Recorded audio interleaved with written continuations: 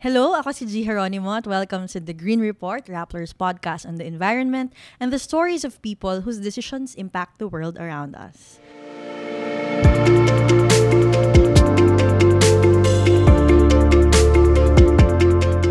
Kung napansin nyo, or baka di nyo napansin, 1 month kaming nawala. Ay, ako pala. Because life happened. But we're back at babawi kami sa inyo with a roundup of some of September's biggest local and international stories on the environment. Joining me today is Rapper Digicom's specialist pala. Analyst. Ginawa kitang analyst.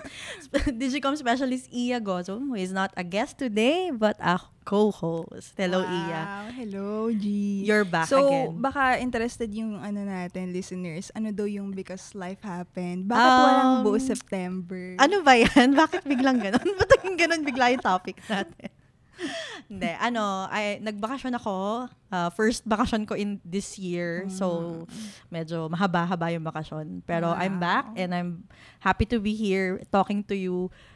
What that 1 month meant was, kailangan ko rin mag-catch up sa mga storya. Sa buong September halos. So, I guess what we're going to do today is exactly that. We were going to catch up on the September headlines. So, both of us picked our top 3 stories, yung top environment stories from September. And what we're going to do is just discuss briefly what happened during that month. And then, siguro we can ask each other questions about what we're curious about in those stories. Sige, simulan mo, Iya. Ano ang una mong So, yung unang story for September, no? Siyempre, love your own. So, ito, nangyari lang malapit sa atin, no? Yung recently na merong armed men malapit sa Masungi J Reserve. So, according to the management, since September 3 pa daw, yung mga around 30 men na nakakamp outside Masungi, along Marikina, Marilake Highway.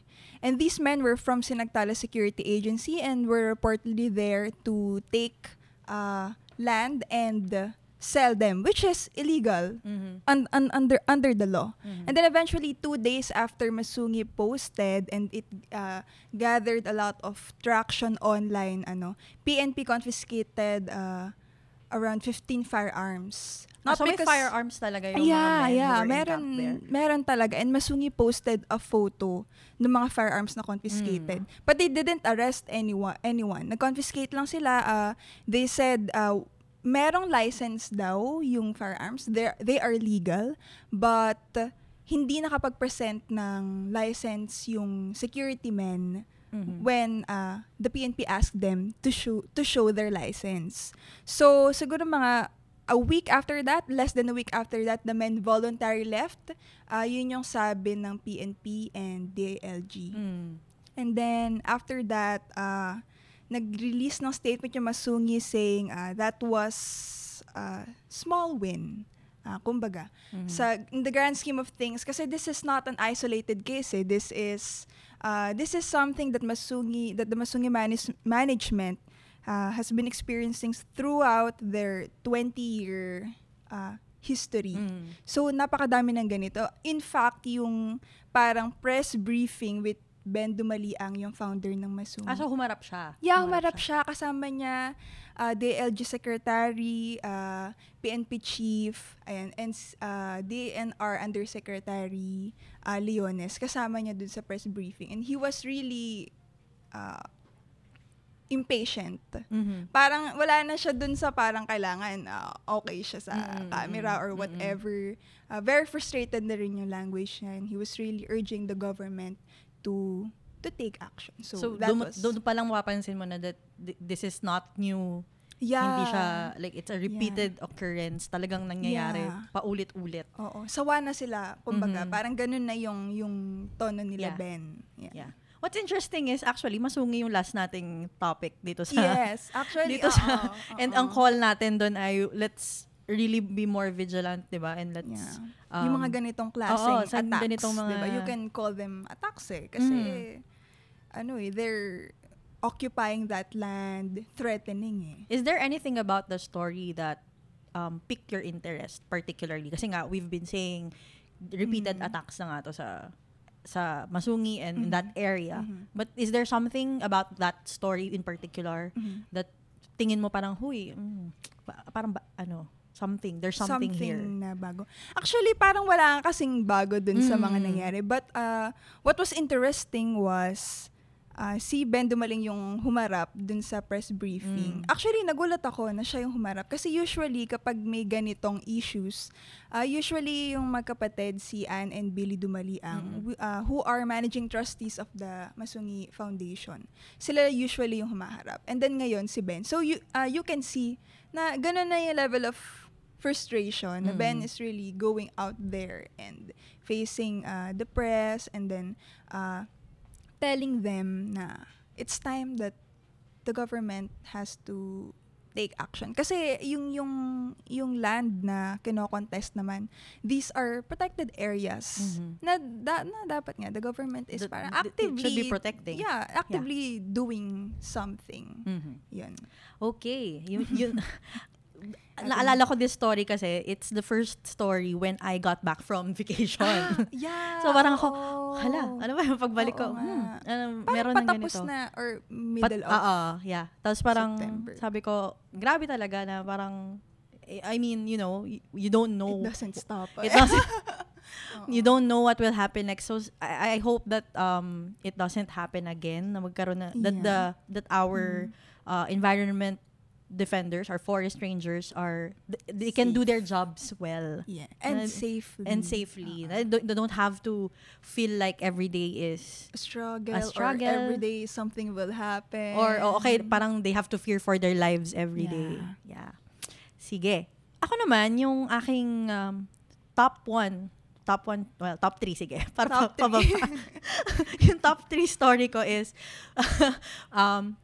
actually, for this pod, I invited Raisa Bello, one of our environmental reporters. Freelancer siya for and she's been contributing environment stories for Rappler. I actually invited her to record a podcast episode, pero she couldn't. But I wanted to highlight her story, which is our series on the reclamations in the Philippines. And actually, this particular story. So there are two stories.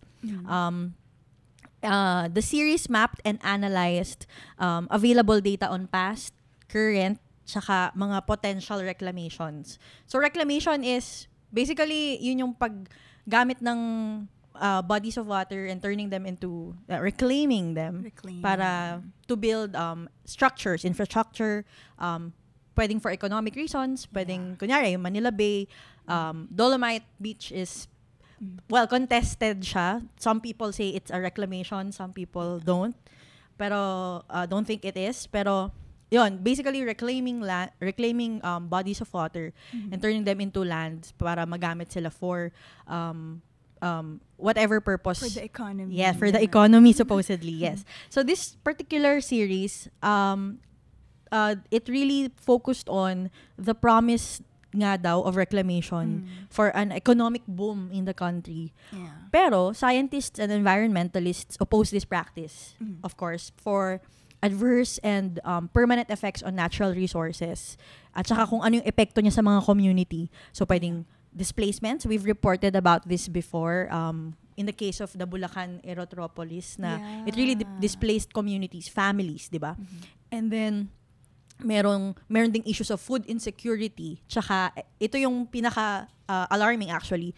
It's the exacerbation of calamity. I mean, na yung floodings could worsen because of reclamation projects.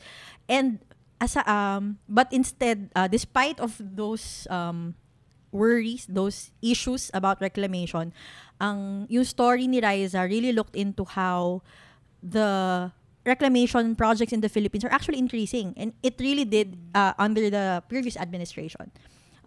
Kay President Rodrigo Duterte, there are 187 proposed and ongoing reclamation projects in the Philippines. They are increasingly backed by the national and local government. So hindi lang to basta ang mga proponents ito hindi lang basta businesses. Parang there are actually kaya nga sila na-approve kasi ibig sabihin they were approved by local governments, local environment offices.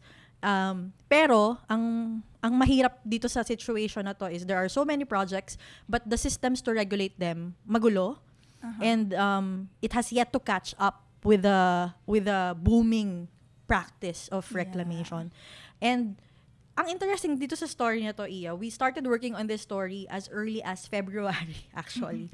February this year. Oo. Pero September lang siya na-publish.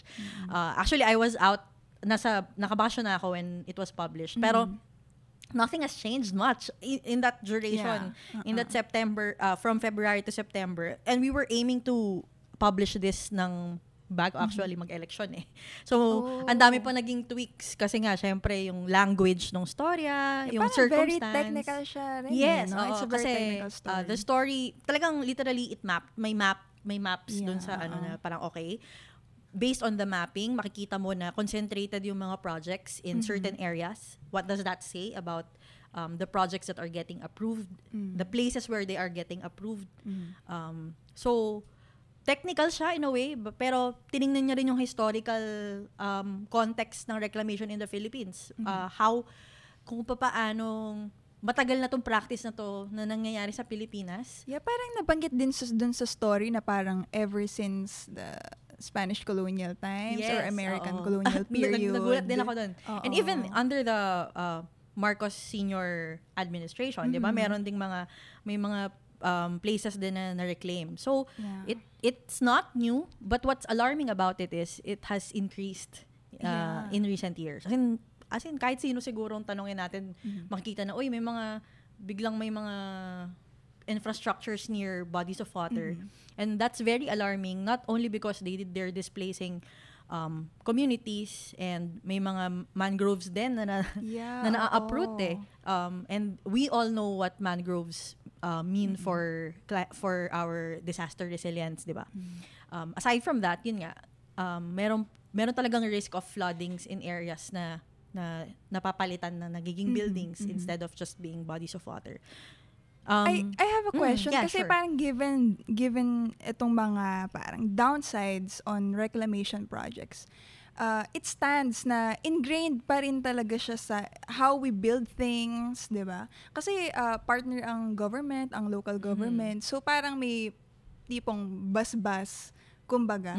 So kunyari yung sa Bulacan Airport, parang it's a big project. It's touted siya as for development, as an economic booster. And a lot of these reclamation projects are labeled like that. Yun yung narrative niya.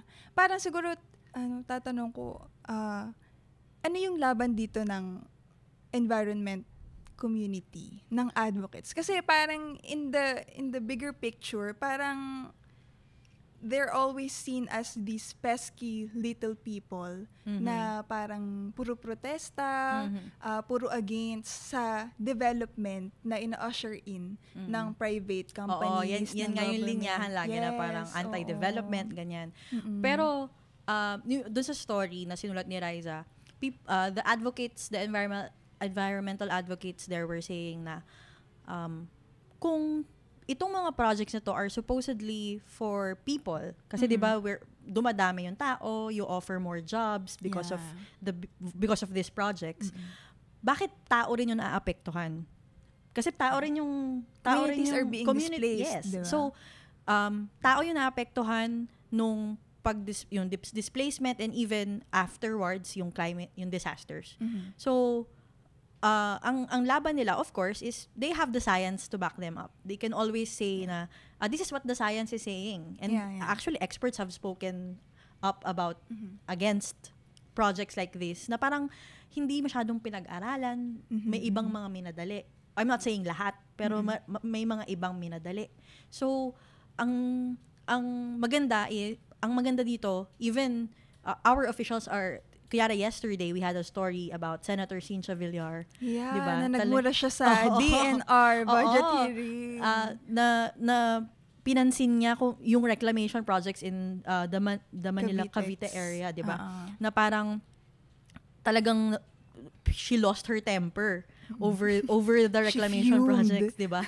Which is surprising Kasi, parang first time, I don't know if this is, pero at least for me, while I have been covering the environment beat, parang first time to na talagang pinuna ang reclamation projects na ng isang sa ganung setting. okay. Or baka lang I've missed other instances. But what it says in that story na niron natin kahapon, the Environment Secretary Maria Antonia Yulo Loizaga, haba ng name niya. Nahihirapan pa rin ako sabihin until now.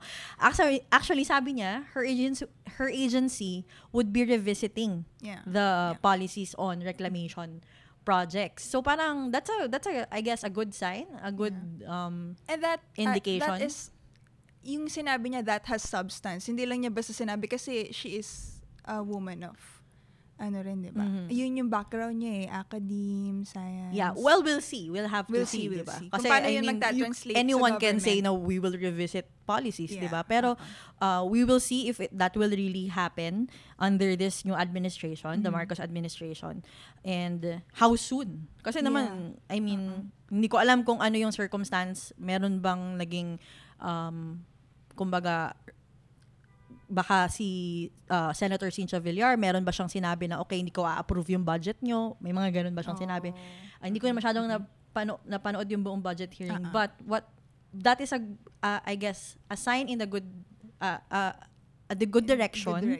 But we will see kung magkakatotoo, kung how soon that will happen. And until then, we'll have to contend na the projects will continue. Hindi naman porket sinabi ni secretary biglang isa-stop na lahat. We'll have to wait. And that's the what will sad happen. thing about it kasi parang binabak na siya ng science na hindi maganda yung epekto, but still kailangan pang dumadami i-revisit yung projects. I-revisit pa. Yun ang aking it's a very interesting story, and I hope we get to follow it pa rin. Dahil it's a very serious issue that I think kailangan talagang bantayan ng mga environmental journalists. Yeah, when you go beyond the technical aspects of yes, the story. I guess makita mo pa rin at the heart, communities pa rin. Yes. Pero yung technical aspect niya sobrang actually challenging talaga siya. Oo, sobrang challenging kasi talagang regulations Yeah. Malulunod ka sa regulations ng reclamation projects. But as you said, at the heart of it, people are still affected. So that's why it's Yun worth pursuing. Yun pa rin ang kwento. Yes. Ikaw, Iya, what's your next story? So, talking about this sa vein ng community, looking for alternate solutions, we have this big headline, international headline. Recently, just this September, Patagonia, a sportswear brand, went purpose instead of going public. So what does this mean? Patagonia, this sportswear company, recently, its owner, Yvonne Chouinard, 83 years old, a rock climber, gave away 2% of his company to a trust, the Patagonia Purpose Trust, and 98% to Holdfast Collective, a non-profit that aims to address environmental problems and the climate crisis. So why is this a big deal? Personally, for me, it's the disregard for business norms. Kasi it's a huge company. Chouinard was already part of Forbes billionaires list. And when he saw that, he was horrified. Na, parang nagalit siya. Kasi bakit siya? Yun siya, not pride. Yun yung effect sa kanya, not pride. And that was one of the things that spurred them into action. Na this is not his vision for the company. He didn't make Patagonia to enrich himself. That was not the point. The point is, rock climber siya.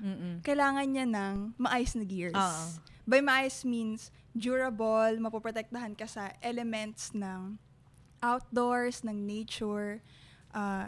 It was not to enrich himself. And even his family, even his children, they don't want to inherit the company. So that was, yun yung sabi nila, they were going purpose instead of going public. Kasi they don't Yvon Chouinard, he doesn't trust the market. Sabi niya, I don't trust the market. He doesn't believe in it. Kasi sabi niya, once you go public, yung vision, yung principles ng kumpanya, mawawala siya. Mawawala yung essence ng company. So that was yun yung rason kung bakit 2% of the company goes to a trust, to the Patagonia Purpose Trust. It's to uphold the company's values. And then yung 98% na mapupunta sa non-profit ay to address the problems. And even then, even before that, nagbinabantayan na ng Patagonia yung production nila. Parang they have to pay, syempre, living wages to factory workers. 98% or 100% of the materials they use are recycled. And then mga Patagonia na gears, you can trade in for newer ones. And then they sell the old ones for lower price. So that hindi puro produce, no, you give, you trade in, etc., etc. So that's the story na parang it made headlines for the outdoor siguro medyo niche siya na story. It made headlines sa outdoor community, sa environmental advocate community na pwede pala yun. Parang yun yung whole, I think yung main whole yung immediate takeaway ng mga tao. Pwede pala yun. When you have the will or the courage, I guess, to do things differently.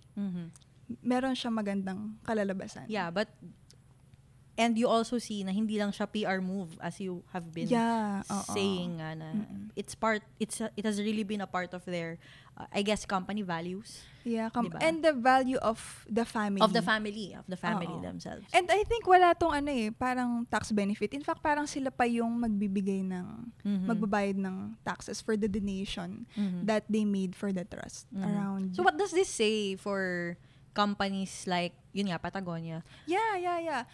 Actually, parang they're setting the the standard. I think not only for sportswear brands, but to other brands in general. Kasi ngayon, yung mga brands, meron na silang, madali lang kasi magsabi na we support this, we support that, we donate this thing, blah, and blah, blah. That has been a trend talaga recently trend among siya. companies, di ba? Na talagang yung support nila for the environment, ganyan. Pero for Patagonia, it's easy to say kasi, di ba?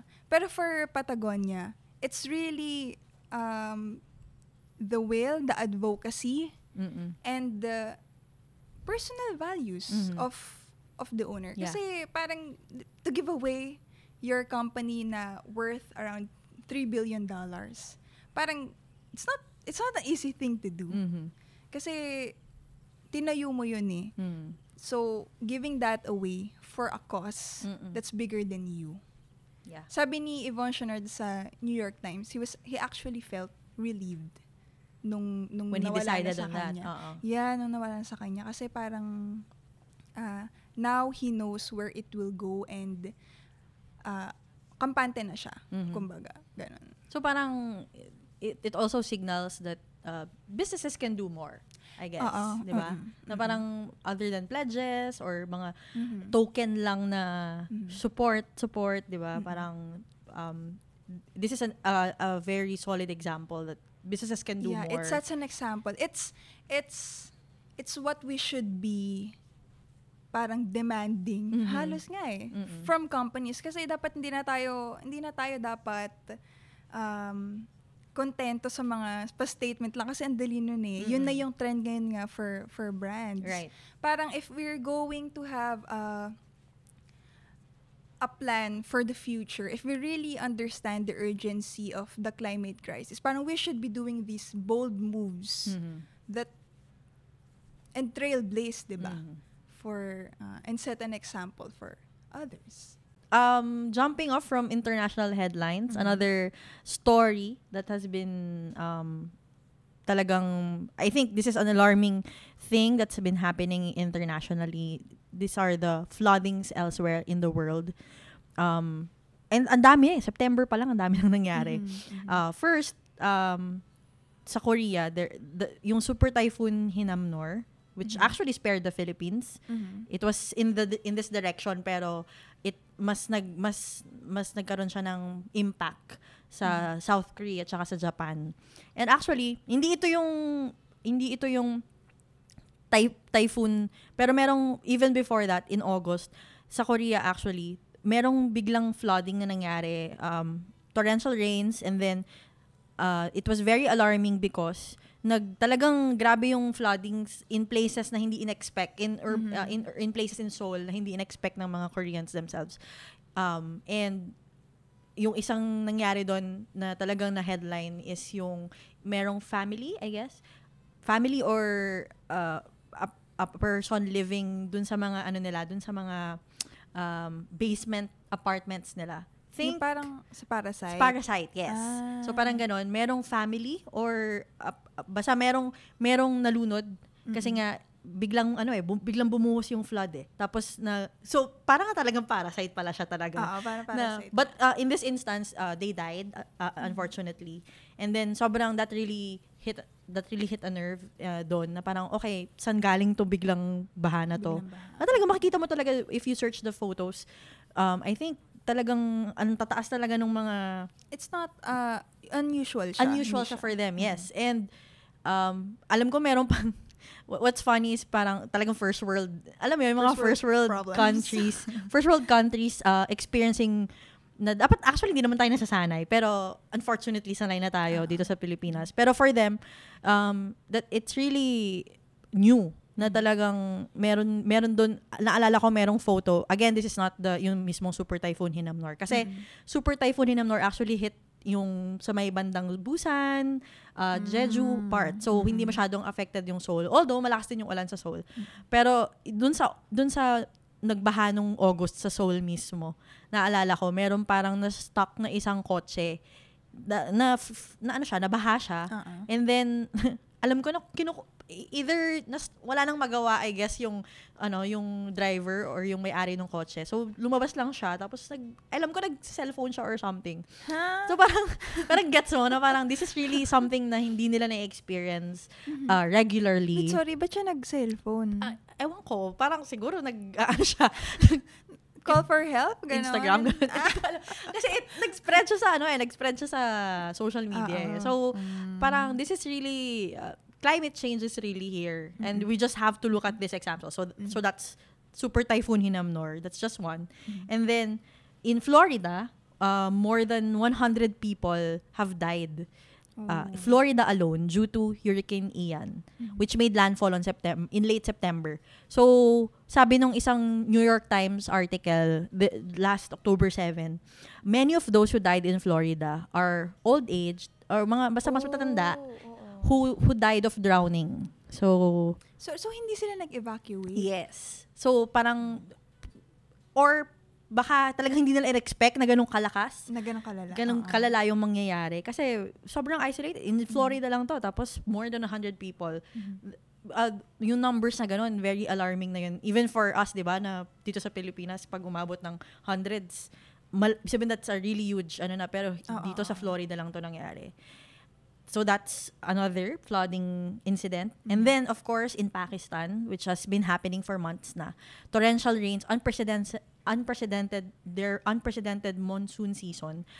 Since June 14, it has destroyed lives, livelihoods, and infrastructure. And so far, ito talaga nagulat ako when I was looking for this story. So far, in just 3 months, so June, July, I guess 4 months, 1,700 people have died in Pakistan because of the flooding na due to that monsoon season. And $30 billion na siya in damage to the country's economy. So, we see in just 1 month, iba't ibang bansa ang naapektuhan. And in fact, di ba? So, even here in the Philippines. Diba? Harding is September din. September ba yun? Yes, okay. September. So, talagang it really is alarming that these floodings are happening in the same month in different countries. And talagang ang laki na nung damage and ang laki na ng impact niya in lives in countries. And it's a preview of what's to come in the next years. Na yes. Climate if we do change, not do something about climate change. Yeah. And that climate change, wala siyang pakialam kung kung siya talaga, Yes. tinao. Tinao.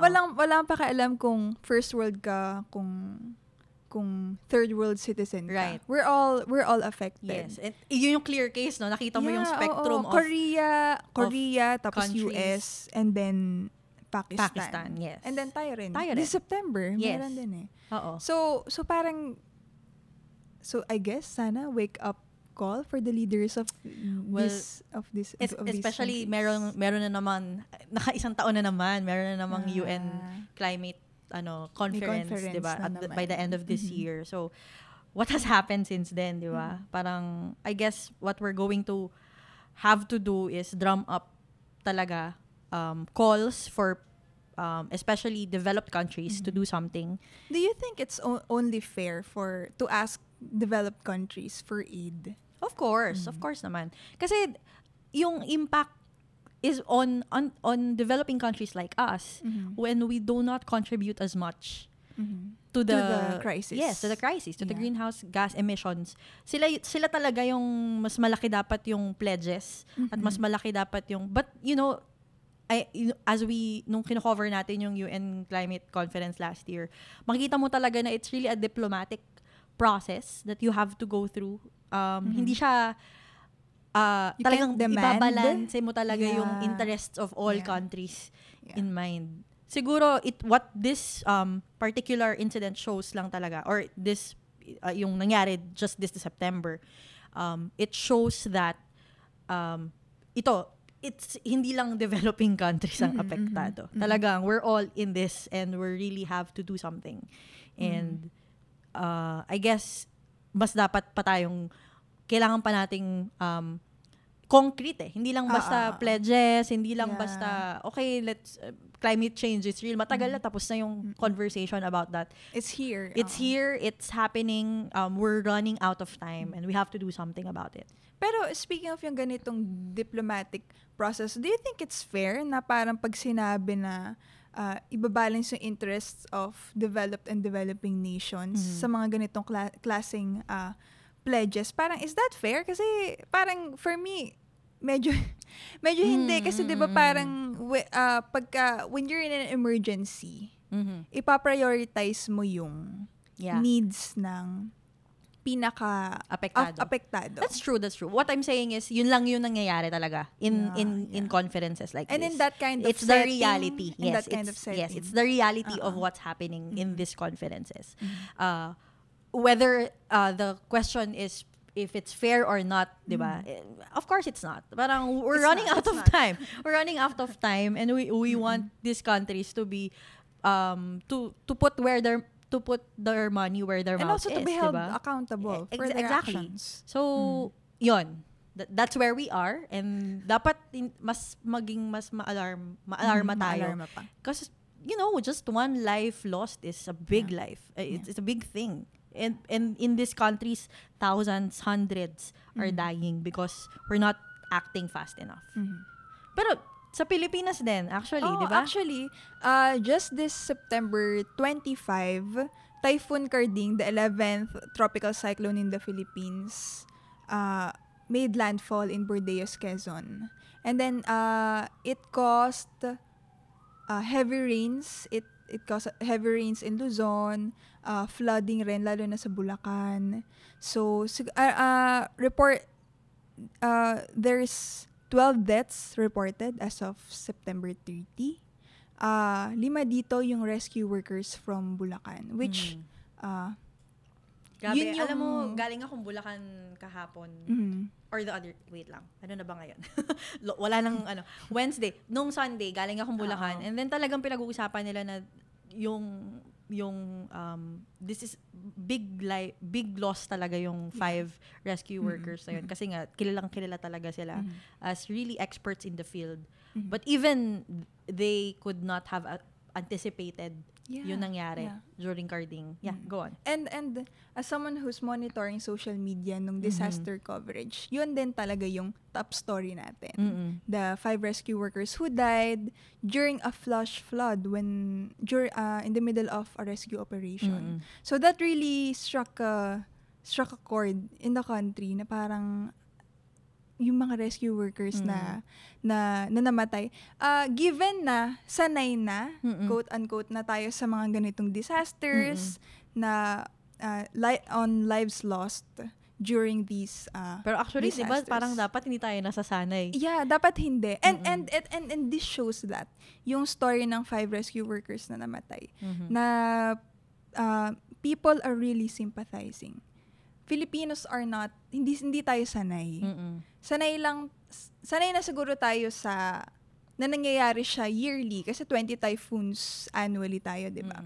Average. Pero it will always strike us in our hearts kapag ka ganitong may mga kamatayan. And these are the kind of stories na kailangan nating isipin when we think about the future. Yung how these stories made us feel. Kasi in the future, sabi nga nila, kapag mas lumala na yung climate crisis, diba, this is just a preview of what's to come. We will lose more people. We will lose more of what we own if we don't do something. And this typhoons, these hurricanes, they get stronger and stronger. Yeah. And as also, the years incidentally, September 25 siya naglandfall. And then the next day, yung anniversary ng Ondoy. Yes. Na 13 years ago. And also, September 26 din yung Save Sierra Madre Day. Na timely din kasi nung naglandfall si Carding, isa sa mga trending topics on social media is Sierra Madre because people were thanking Sierra Madre for shielding us, for protecting us, etc., etc. Pero yun nga, I mean, aside from saying thank you to the mountain range that shields us from typhoons, syempre, nandun pa rin yung usapin nga nung we need to protect it. If we're really like thankful, if we see its purpose, its contribution talaga, contribution to life's processes sa Pilipinas, sa atin. There are a lot of things to improve in the conservation of Sierra Madre. Right. Okay. So, dahil nakabalik na tayo sa local headlines, our last headline for today is, of course, our new president's 100 days in office.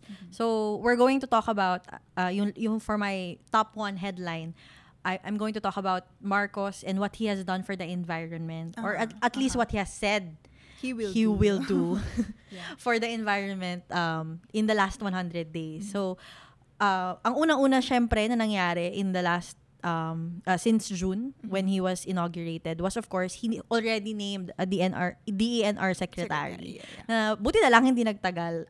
Well, hanggang ngayon wala pang parang na-late. Pero, yes. Kasi, in the grand scheme of things na wala pa tayong DOH secretary. Parang, diba? Ay, ang aga pala. Buti pala yun. July 12. So we already have a DNR secretary, as I mentioned earlier, si Secretary Loizaga, whose nomination as secretary was announced on July 12, diba? So, we know about her expertise, yung experience niya on climate disaster resilience, and meron din siyang experience sa Manila Observatory, which is a research institute with a focus on climate pa din, environmental and pre-disaster science. So, what we know so far is that this is her expertise, which is what we need right now, especially in light of the climate crisis. And then, those who've worked with her say we can expect more science into the policy and decision making. And consultative. And yun nga yung sabi niya in her first speech as a secretary, na mas magiging, ang gusto niya yung DNR mas maging consultative daw and science-based. So what consultative means is, I guess, open to what the experts say about the science of the environment, of climate, and that's what we're hoping so far, na makita talaga sa magiging decisions niya. Kasi what we've seen, I guess, in the past administration with former Secretary Simatu was really talagang very, mas nag-focus kasi si Secretary Simatu on the parang rehabilitation, yung mas face value ng environment. Kasi yun yung unang makikita. So, yung rehabilitation ng rehabilitation kuno ng Parang Boracay. Dolomite, gano'n. Oo, or ng Manila Bay, di ba? Na, I don't know, hindi pa ako nakapunta ng Boracay. Maganda ba? Hindi ko alam kung talagang may naging effective ba talaga yung rehabilitation. Dami lang tao. But we hope na hindi lang dito sa mga tourist spots sites ang rehabilitation. ang rehabilitation and yung kumbaga yung hindi lang rehabilitation, conservation. In the first place, dapat hindi na tayo nag-rehabilitate ng mga place. We are a very biodiverse country. And to preserve and conserve our environment should be really top of our priority, di ba? Na parang if you really want to cash in on our resources, meaning to, kasi pag tinignan mo yung experiences ng other countries na talagang they really are investing on their environment. Investing means, di ba, dapat pinapreserve mo and then you bring in tourists. And very proactive yung when they say they're conserving the environment. Right. Proactive. Oo, na talagang talagang babudgetan mo, gagawan mo ng hindi mo hahayaan na masira, 'di ba? Pero we're seeing what we saw instead was, 'di ba? Our forest rangers themselves who are environmental defenders, they're not supported enough. And they're threatened. Yes. And the budget, where is the budget going? So parang I guess yun yung gusto nating makita in na mangyari sana under Secretary Loizaga na if this is the science, she knows it already. Let's see how she will act on what she knows and the policies that she will implement. Are you personally hopeful ka ba? Of course. Of course naman. Wala naman mawawala kung maging hopeful. At saka bihira lang talaga that experts like her are get yung talagang at the helm of a department that really needs this kind of expertise. Na hindi lang basta kasi 'di ba from our experience sa Duterte administration na talagang military men yung nilalagay niya in key positions eh. But here we see an expert and a woman. Yeah. So talagang we are and people even people observers are hopeful. And so actually nung inappoint siya parang the community would we say welcome? Yeah. Wala masyado namang parang criticism or anything nung na-appoint siya. Oo, basta siguro lang talagang I guess what this does is ang taas lang ng expectations. Kasi syempre, given her background, parang you should be doing right. So, syempre, yun yung babantayan natin. Yeah. When we go naman to President Ferdinand Marcos Jr., his public pronouncements, at least, from the last 100 days, talagang nag-zero in siya on climate change. So, binalikan ko yung mga speeches niya, yung mga key speeches niya from the last, so there was his inaugural speech where he talked about climate change. Sabi niya, he vowed that the Philippines will not shirk from its responsibility. Kahit na maliit lang yung responsibility talaga ng Philippines. And then, hindi pala. This is not on climate change. It's the responsibility on plastic pollution. Na for the longest time, we have been touted as one of the, yung mga big contributors ng plastic pollution. Pero actually, I think that study has been it's debunked already. Debunked. But that doesn't remove the fact na talagang malakas pa rin talaga tayo. Responsible. Yes. And given na we don't have the best waste management in the Philippines, talagang sobrang dami pang kailangan gawin. On paper daw, okay. Well, sabi ng experts, maganda raw yung laws. Okay. Pero kasi nga, dun tayo lagi natatamaan sa implementation ng mga laws. So, yun yung una niyang sinabi, that we will clean up, sabi niya, supposedly. But let's see kung merong policy that will go into that direction. I guess, I don't know, will a plastic regulation or a law or an executive regulatory order body or meron bang magkakaroon ba ng law that will actually regulate na plastics? We'll see if that will happen. And then next, in his State of the Nation address a month after, on July 25, Marcos said the country has, yun nga, excellent laws on the environment. Pero, kailangan pang i-enforce. Yeah, and then implementation talaga. Yes, yun naman lagi ang issue natin about laws. But, in this speech, he called on corporations who, he called out companies who exploit natural resources. Sabi lang naman niya to follow the law. So yun yung sinabi niya sa kanyang State of the Nation address. So, hindi pa ganun ka proactive if follow the law pa lang yun? Oo, yun pa lang yung call out niya to just follow the law. Kasi nga, maganda naman daw yung laws natin on the environment. And then, more recently, in the 77th General UN Assembly, last September 21, sabi niya na, again, the Philippines accepts its share of responsibility for climate change naman. But he also called on industrialized countries to immediately fulfill their obligations to cut their greenhouse gas emissions. So, that's one. And also to call for them, ito yung forever naman talagang call ng mga developing countries for the industrialized countries to finance, to fund yung climate financing ng and yung technology transfer for adaptation for climate. So, yun yung kasama yun sa kanyang speech at the UN General Assembly. And interestingly enough, he was in New York for that, and his New York trip actually coincided with the 50th anniversary of martial law, diba? And then there was an event in UP Diliman na merong merong video na nagsalita si Greta Thunberg, which is who is an international climate activist. And there she said na supposedly meron siyang na-videohan siya na sinabi niya na there can be no climate justice under Marcos. So whether that is true or not, we have yet to see. Parang 100 days naman is really too short to say na na nawala na talaga. At least yung mga sinasabi niya sa mga speeches niya, it's in the right direction, but for me, it still feels templated. Parang it's still something anyone can say. Wala pang bold move. Wala pang bold move, yes. Or parang, wow, nakakaganon na announcement or plans on climate. Or an executive order, something that you actually implement. Yeah, wala pa. Yes, parang yun yung kailangan nating tingnan. Kasi diba the first 100 days, usually naman, that is tinitingnan natin yung first 100 days, parang a preview of a president's effectiveness as a leader or even his priorities as a leader. So in this case, Marcos, it seems na environment is always part of his speeches and his plans. But baka more on setting the tone. Yes, or making sure that it's always in the agenda. Pero if anything, our discussion today indicates na madami pa ring problema. The same problem haunts us until now.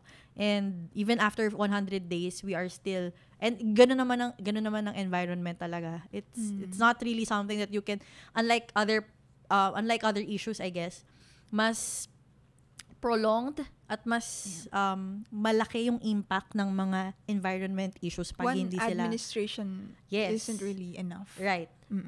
Talagang maraming kailangang gawin to address issues like what we discussed today, which is climate change and disasters. Is a lot. The plight of our environmental defenders, tsaka reclamation projects, human activities that threaten our environment. Even if nagpalit tayo ng administration, the same problems are here. And siguro, ang kailangan lang nating bantayan, ano yun, as you said, ano yung mga bold moves na gagawin ng bagong administration? Or ano yung concrete, ano yung science-based approach na gagawin para siguraduhin na hindi man natin siya masolusyonan agad-agad, which is, yun naman is because of the nature of the problem. Meron ba tayong ginagawa na talagang alam nating magkakaroon ng dent or magkakaroon ng, kumbaga, para meron tayo talagang mai-contribute as a country that really boasts of our environment, diba? Na we're really proud of our biodiversity. So, dapat our leaders should be the first to be kunyari, i-ano mo siya, parang kung ibibida mo siya, kailangan, hindi mo lang siya ibida, but you're not following it up with the policies, with the laws, with the budget, the support that it needs. Ito, given yung sinabi ni Greta Thunberg, ikaw, do you think there can be grabe naman yung hot seat na ito justice under the new president? Marami pa rin, for the Marcos, di ba, marami pa rin naman tayong hindi pa rin naman nagbago kahit na naging president siya. There are still questions that he has to answer. Yeah. And 'di ba, kailangan pa rin nating isipin na hindi hindi porket presidente na siya. We will just take everything that he says and believe it, 'di ba? Yeah, Parang yeah. lagi, especially for journalists like us, na talagang we have to mas siguro mas guarded tayo about statements like this na motherhood that they could be motherhood statements for all we know, They di can be ba? ghostwritten. Pero what we want at least is makita natin yung policy or makita natin na something is happening, na talagang may ginagawa at may nangyayari. And yung kay Greta Thunberg, hindi natin alam kung ano yung context kung bakit niya sinabi na there could be no climate justice under Marcos specifically. Sana hindi dependent kay Marcos whether or not magkaroon tayo ng climate justice. Like That's a good point. hindi presidente ang rason kung bakit magka-climate justice tayo or what, 'di ba? It's really a big thing if a president Has the will, has the advocacy. yes, pero it's not up to him. It's up to all of us. Yeah. And it's up to And it's also because it's a global problem. yes. And as much pressure as we put on him, ganun din, he will have to act. He will have to do something about it. So, yun, I guess, to answer your question. Ikaw ba? Answer Miss Greta Thunberg's Kaloka ka? Ikaw? statement. Ibabalik ko sa'yo yung yung tanong mo. Ang hirap nga, no? O, diba? Actually. Matapos Bakit yung iba ko to nga sa akin. tinanong yun? Hindi, pero yun. Pero I think, ako, personally, I still remain hopeful. Marcos or not.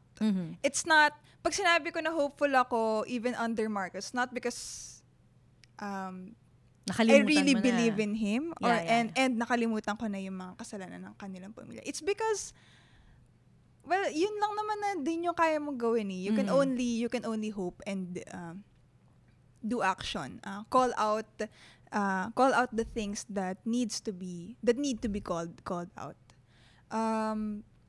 Yun nga, yung sabi mo nga, malaki kasi siyang issue eh. Hindi rin siya nasa isang tao.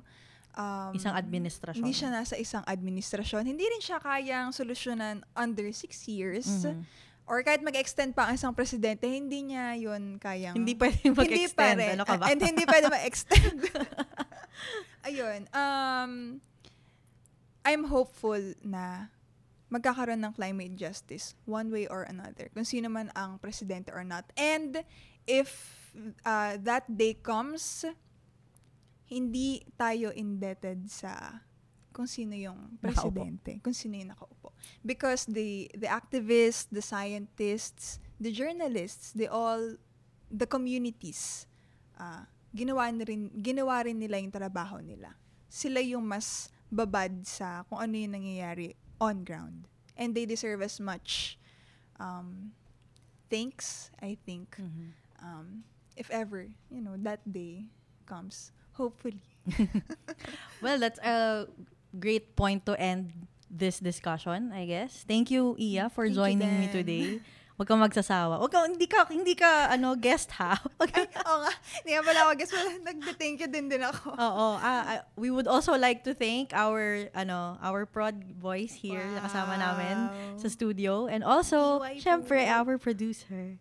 Our beloved, Jaira Rojas. Yes. Salamat sa pagsama sa amin ngayong araw. If you can follow Iya and the story she pursues on Twitter at Iya Gozum and on Instagram at Iya GZM. Nawala lang yung vowels. Oo. Guys. Ano siya eh. Bakit ba wala lang? May time sa internet na gano'n, parang nawawalan ng vowels yung mga tao para sa username nila. Ayun. So, you can follow her there. For our listeners, if you have questions and suggestions for future episodes, you can reach me on Twitter and on Instagram at Geronimo. Bye!